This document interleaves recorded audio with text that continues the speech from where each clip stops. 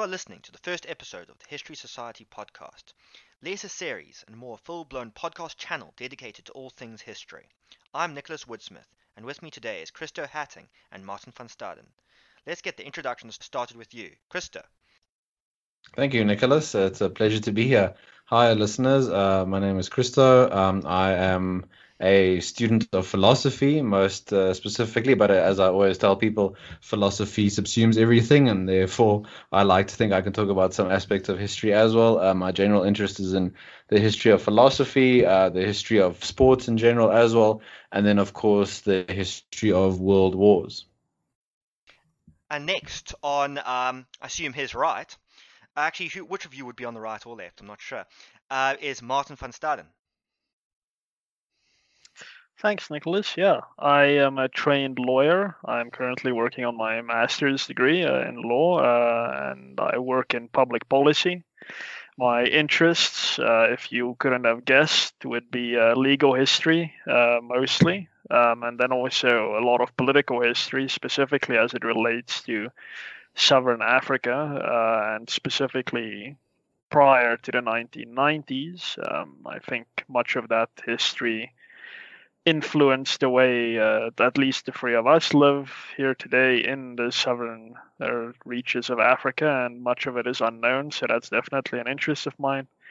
And yeah, I also dabble a little bit in military history, also as it relates to this region. So yeah, that's going to be my focus: the legal, political, and a little bit of military history of Southern Africa, and I'm really looking forward to that.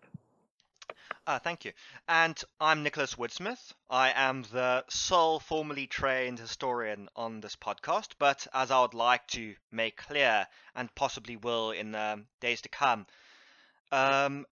you don't need to be a professionally trained historian to be an historian. As Christo said, philosophy subsumes everything, and in a way, history also subsumes everything past that.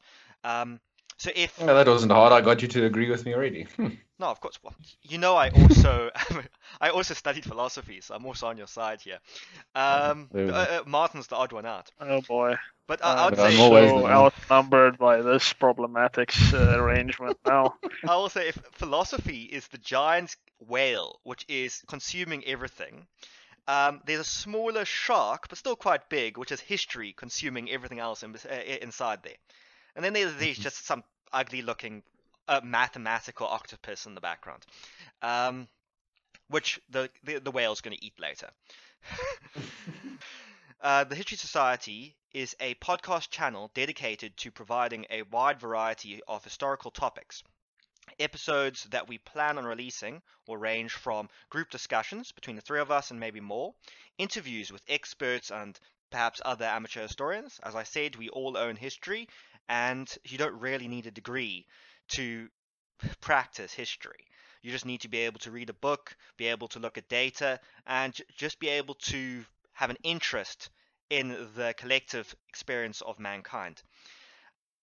So even though I might be a qualified economic historian, I believe that everyone has a story to tell about history. My story is going to be quite general. Well, economic history is my main focus. I do have an interest in a lot of world history, medieval history, military history, a lot of imperial history. You'll be seeing a lot of different topics coming from me, as I need to justify my degree somehow. So the plan for this podcast is initially to start quite casually. We're all going to be speaking on our own topics, mostly solo episodes, sometimes collaborating. But history is an awful long time and an extremely massive topic, so there's plenty of room to grow. And hopefully we might grow into an institution of sorts. And you should see the History Society, not so much as a singular podcast series, but more as a channel on TV that you can tune in to individual episodes that catch your fancy. All of us have our own different styles, and even with singular hosts, we may have different styles per different episodes. For example, I plan on doing quite a few episodes which are going to be more of an argumentative audio essay, where I'm going to try to convince you to believe something that I believe. but others are going to be more fun story, where I'm just going to be detailing an event of history more like a storybook. So those might be quite relaxing and quite fun. And do you guys want to talk about some of your plans going forward? Go ahead, Martin. Yeah, so I guess my main reason for getting or for being interested in engaging in a project like this is specifically on telling the other side of the story. And I must say again, it's going to be mostly limited to Southern Africa, because in our history, and I guess in world history, and this is probably cliche to say, is that the victor is the one who gets to control the historical narrative, and we see this very clearly in South African history when the English somewhat dominated politics in South Africa. They really focused on a specific interpretation of history here, and that was the dominant view. And then when the Afrikaners gained the upper hand, they used their political influence and dominance to enforce that interpretation. And now today, somewhat of a kind of a Marxist mishmash going on, where another particular interpretation of our history is enforced, and I find this to be somewhat limiting in society gaining a useful grasp of history. So what I will be focusing on is telling the other side of the story as it relates to us today. So I would generally be avoiding the post-colonial, revolutionary, or even you can go as far as to say the liberal interpretation of South African history, Southern African history. I will be going into more conservative, even nationalist reasons for many historical phenomena, even though I 100% disagree with practically all of it, personally and ideologically. I just think that that side of things has been unjustifiably ignored in our history books and in our history discourse. And I think it will be useful for everyone to know all the sides of the story that have brought us to where we are today. And that does mean I will need to suspend my own beliefs, at least in many episodes, maybe not in all of them, just to make sure that all the sides of the story are told. So yeah, that's broadly my idea going into this. But yeah, the best made plans can change. So we'll see what happens. I'm just quite excited to see how this project develops. That actually brings us quite conveniently onto a good general topic for an introductory episode for a history podcast, which is discussing the philosophy of history and historiography. So historiography, for those who aren't familiar, is effectively the study of how history is studied, told, and recorded. So as you were saying, history, especially in Southern Africa, but all across the world, is studied in a particular way. And it's as the old quote says, history is written by the victors. I would actually expand that history is not necessarily always written by the victors. It's written by those who actually want to write about it. And that's why you actually do get some empires which are extremely vilified despite technically winning, because they just decided not to write about their own victories, and all the people they oppressed decided, wait, actually we can write. But in a way that is kind of a temporal victory anyway. So historiography is has different approaches, and I'd say that each of us have our own view of how history should be studied and how it is studied. I, for one, believe that the general focus on unbiased history is a fallacy in schools and the way that a lot of academics will teach it.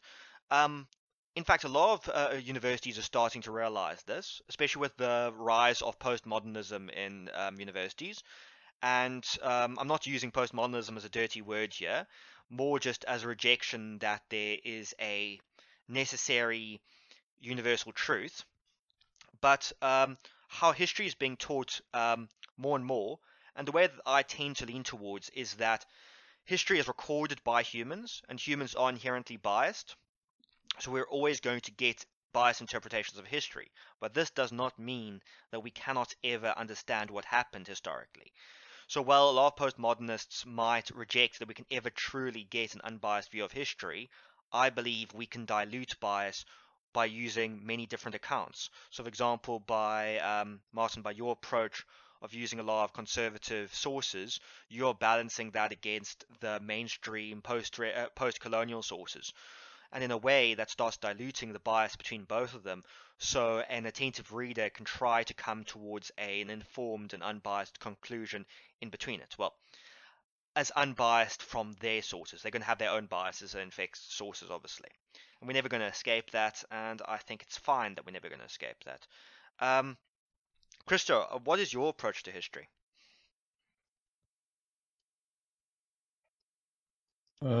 Thank you, Nicholas. I think I broadly would agree with you. I think any sort of hint or attempt at not looking at history through a biased lens fundamentally misunderstands humans and human nature. We each come to a particular investigation of something with different lenses: how we grew up, the environment in which we grew up, the schools we went to, the people with whom we interacted, all of that sort of thing. So I would say my approach with any aspect of history in particular is to gain a semblance of knowledge or truth about that period. And that, for some people, will demand interrogating many sources. For other people, it might be interrogating just one or two sources. I think it's important to keep in mind that you're never going to move away from the bias in and of itself. It's a part of storytelling. I mean, history, for yourself as an academic, maybe, and much more qualified historian than the rest of us, I would say history is simply an investigation of certain stories. It's a way of storytelling. We get folk tales passed down to us from parents and grandparents, and then we get the stories that we read in history textbooks and that sort of thing that our teachers help us, well, they should help us understand. So broadly speaking, I would just say my approach is look at a period of history or a particular event or an incident with the goal of understanding it and also placing it within a certain context. Nothing happens in a vacuum. Nothing happens in a void. For example, I don't know, the Vietnam War didn't just happen. It wasn't just plonked down out of nowhere. There were all sorts of causes leading to it, all sorts of effects. It took place in a very specific context and period in history. And that goes the same for any event, I think, that one would investigate throughout the millennia. That's the great thing about it. It's never just about looking at the event in and of itself. It's looking at in what situation it took place and then what you can sort of learn from it and what you can glean from it going forward. I would also like to say for me at least, there's no sacred cows with these sorts of things. Tradition in and of itself doesn't deserve respect. A tradition or a custom or anything like that serves a particular purpose and it should be investigated. And then the same with stories from history that we learn. You should investigate them. You should see what narratives they further or don't further. And then you should decide, based on your own reason and investigation, whether it serves a useful purpose for you or not. Martin, is there anything you would like to add? Yeah, I guess I want to, in some way, preempt, I guess, some of the criticisms that may come our way. Maybe specifically my way, just to expand a bit on what I have in mind. It's that in our context, at least, and I think this is probably extrapolated to many other contexts around the world, our history is told very much with a political agenda in mind, and for as long as we have state schooling, that will always be the case. And I guess that's fair enough. I can't imagine that if I were in government, I would do it any other way. I would also have a political agenda in mind when I push the history that is told. taught in schools, but we must be aware of the fact that how we understand history very, very much determines how we act today. I don't think most people realize this, but a lot of how we act, what we think, and how we interact with other people today is very much colored by our individual, but I must also say collective understanding of history. I think there is much to be said for collective histories. It often depends on what cultural community you come from, where you have an almost an intuitive understanding of quote unquote your history or the history of quote unquote your people that is shared amongst many people. But that definitely colors, especially how you interact with other people. And just to make a brief example, the land reform debate in South Africa is very, very intimately entwined with how you understand history.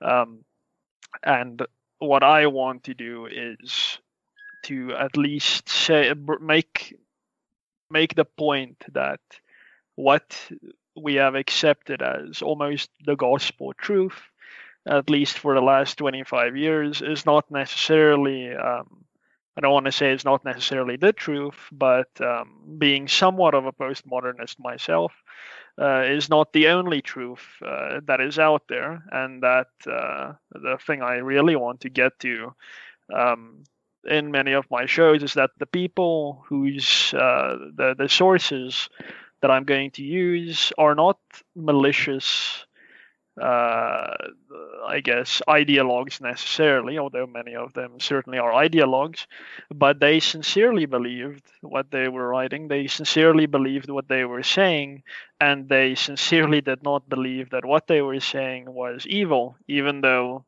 as I sit here today, I think much of it probably was evil. But with that, I want to cut through I'm sorry, I don't really necessarily have the historian's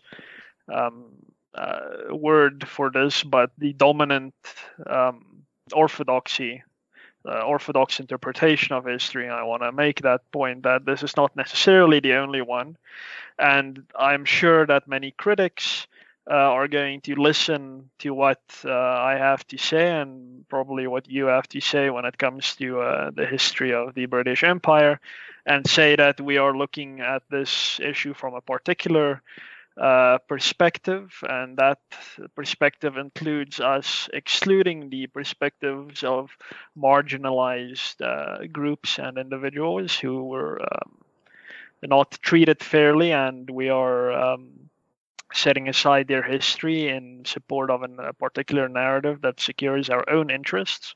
I'm very much aware of that criticism, but I would just like to say that I think I understand the history from both the perspectives, but the only reason why I will be focusing on one perspective is because the other perspective has been or is currently the dominant perspective, and most people, I would say, maybe I'm wrong, but most people understand and know about this perspective, whereas the other perspectives that I wish to focus on are quite unknown, and I think if we know them, they will help us gain a better understanding of our forebears and the mistakes that they made and how they came to make those mistakes, and maybe got some things right, and that we don't necessarily regard our fellows with suspicion, but rather with a sense of understanding, and specifically understanding that these views are sincerely held rather than necessarily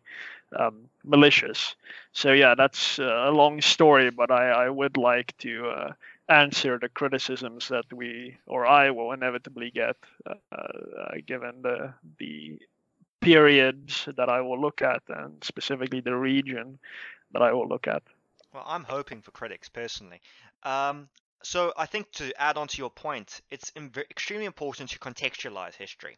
And I think there's a big problem that a lot of non-historians, I don't really get it as much from people with an interest in history, is that they like to judge historical periods and historical individuals by the standards of modern day humans.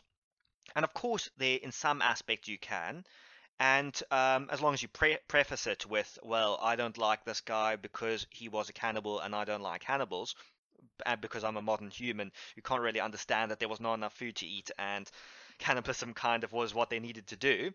But what I like about history as a subject in general, and why I think it's one of the subjects that I've probably maintained as my largest interest since graduating from university, is that there is a disconnect between us as the historian and the period that we're studying. And as opposed to something like politics, because of that disconnect, there's not as much, I'd say, irrational criticism as there is in politics. When there still is a lot, and you were discussing and anticipating some of the criticism that we get there. But the further back you go, well, Genghis Khan, for instance, killed a lot of people. He displaced countless people. He ruled over one of the largest land empires the world has ever seen.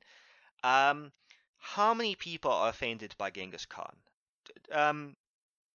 Technically, we kind of got a Genghis Khan must fall protest in Cape Town because the statue at Rhodes Memorial is actually technically Genghis Khan, but they didn't know that. They thought it was Rhodes. But the further back we go, the less people seem to really get emotionally invested in something. And that makes it sound bad, but I actually think it actually means that we're able to study something with more rationality and more impartiality, because a lot of time, I do not have a personal vested interest in the courts of ancient Thailand. But it's something I can still find interesting. And I think that's part of the way that we can dilute our biases. Obviously, if you're going to be going to more modern history, such as what you're doing, Martin, it becomes a lot more difficult. But also then it becomes also a lot more useful it has a lot more immediate use. You actually prefaced and created a good, and actually preempted the next topic, which is the philosophy of history. So if historiography is how do we do history, the philosophy of history is why do we do history? And my answer for this is effectively, history is the cumulative experience of mankind. And if we consider an individual as developed because of the experiences they've collected throughout their lifetime, we should consider a civilization developed through the collective experiences that it has recorded and experienced throughout its entire existence. And I believe that civilization develops through its ability to learn from its past mistakes, its past successes, and effectively to create, not to anthropomorphize civilizations, which is something we're all going to do because we all inevitably have an abstract image of the United States in our head and the British Empire in our head. But we kind of should see civilization in a way as a collection of experiences. And I don't think that civilization is possible without our ability to look back and learn from our forebears. To quote Isaac Newton, we can only see so far because we stand on the shoulders of giants. What are your thoughts on the philosophy of history, Krista? Seeing that you are a philosopher like me, so. Yeah, that's really opening up a potential can of worms there, Nick. No, I think these are important points and questions that you raise. So, the whole experience of history, of studying history at least, for some people it'll be the written word, for some it'll be the spoken word. Some cultures focus very much on history being passed down as stories that they tell, that the elders tell to the young. They pass on. They also contain moral, sentiments as well. There were some battles or facts of history that took place centuries ago become infused with certain moral sentiments and moral lessons. Some would say that that's pretty much the main focus of the Bible, for example, other historical and religious texts as their main goal and reason that they were written down and sort of put together is to impart the moral sentiments and moral view of that particular religion. So in terms of the philosophy of history, of course, when you apply the word or the concept philosophy, it's always, to me at least, it's supposed to denote an undertaking an investigation into knowledge, into asking questions, into investigating something. If you do the philosophy of science, the philosophy of mathematics, you're trying to interrogate certain concepts and themes within those particular fields, and indeed you're trying to figure out why you're doing that stuff in the first place. So I think you very much point to what I think a lot of people should ask themselves: why are the lessons of history important? Why are certain periods important? Why are certain events so important? And mainly to get to the point where you realize what came before has a deep impact on what is happening now, and what happens now will indeed impact greatly on the future, on our children, on our grandchildren. I know Martin hopes that he can have at least 5 grandchildren one day. So the work he's doing now will have a massive impact on his grandchildren one day and the future of South Africa. That might be taking way too grand an approach, but I very much think that you should, as an individual, see your own decisions and interactions with people as having a ripple effect. And if you can understand how the actions and decisions by people in the past had this massive ripple effect on how we're living now, you begin to see some of the value of studying history and why it's so important. You, Nick, mentioned Genghis Khan, and I've seen the numbers bandied around, but I think some people have tried to figure out exactly how many people around the world now can trace their genetic lineage to Genghis Khan because of the the wide range of amorous activities in which he engaged. Non-consensual, to put it that way. Non-consensual. Well, there we go. Yeah, exactly. But yeah, just from one individual and what he managed to, I put this in scare quotes, but what he managed to achieve and the wide range, the wide impact that had. So I think just always with the philosophy of history, keep in mind you're studying a particular period and an event with the goal of trying to figure out why it happened and what it might help you figure out about the future. Martin, anything to say about this?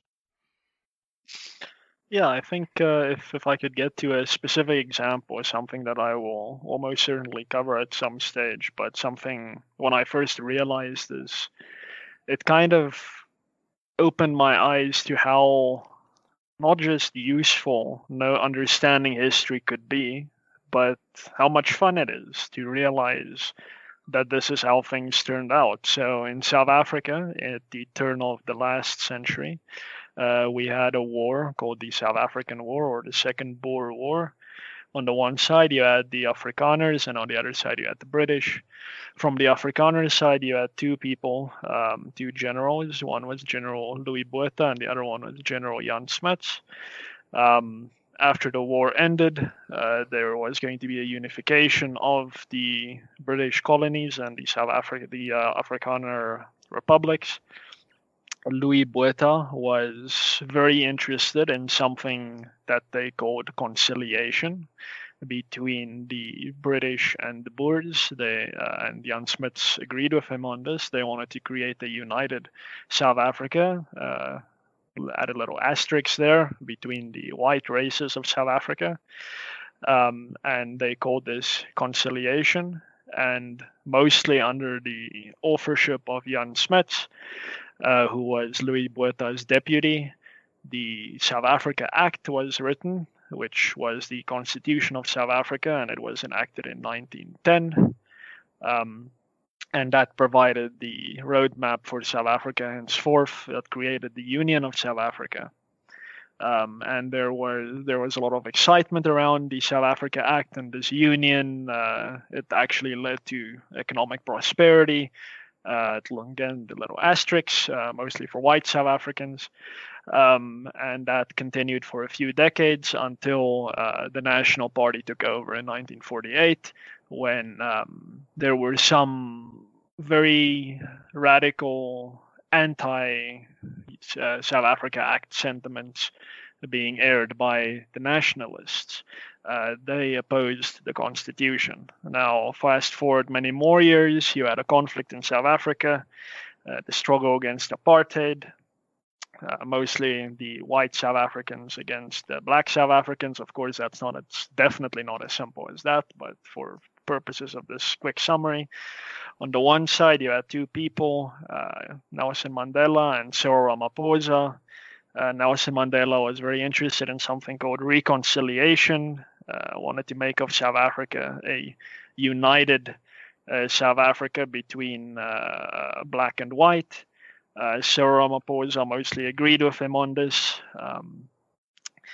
And under Mandela's guidance, Ramaphosa was the person who mostly led the negotiations and the drafting of the Constitution of South Africa that we have today.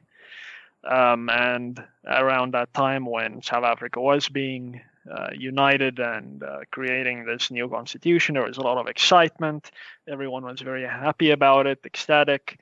And the enactment of the new constitution led to a lot of prosperity and happiness generally. But then a few short decades onwards, i.e. today, there is a very, very strong and almost tangible anti-constitutional sentiment bubbling up, and that might actually lead to another political party under the colors of that anti-constitutionalism coming into power. So here we have this, to me, a very, very interesting and very real parallel where history in South Africa has almost to the letter repeated itself. It's almost the exact same story, word for word. And here's the kicker, and probably the most relevant aspect of philosophy of history. And that is that even though we've repeated our history word for word almost, we did not learn from the mistakes we made in the first round. We created a very weak constitution in the form of the South African Act, and one could argue, and I certainly do argue, that that is what eventually led to apartheid being adopted so easily, and the National Party having so much power. And I'm sure that if I told many revolutionaries this in the 1970s, they would have agreed with me. Yet, fast forward to the early 1990s, we repeated that history exactly the same way almost that it happened. And again, in many respects, enacted a somewhat weak constitution. I think it's stronger than many people give it credit for, but it doesn't go quite far enough.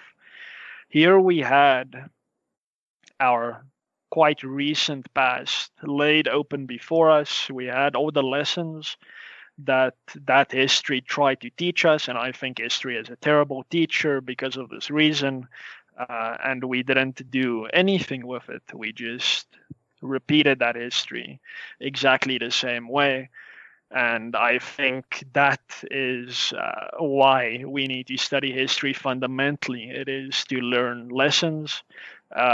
This very stark example for us shows that if you look closely enough in history, you will find what you are going through right now. It's gonna be right there, and there are gonna be strengths and weaknesses in what they did in the past to deal with that problem, and those should be lessons to us for how we deal with our troubles today. I think people totally ignore history, even though these are usually the people who trumpet history the loudest and say, but look at what happened here, and look at your forefathers, what they did here, but they themselves do not actually take the lesson from history. And I think a big part of that is that in Southern Africa, at least, a lot of history is being lost because for some reason, I'm not sure why this is,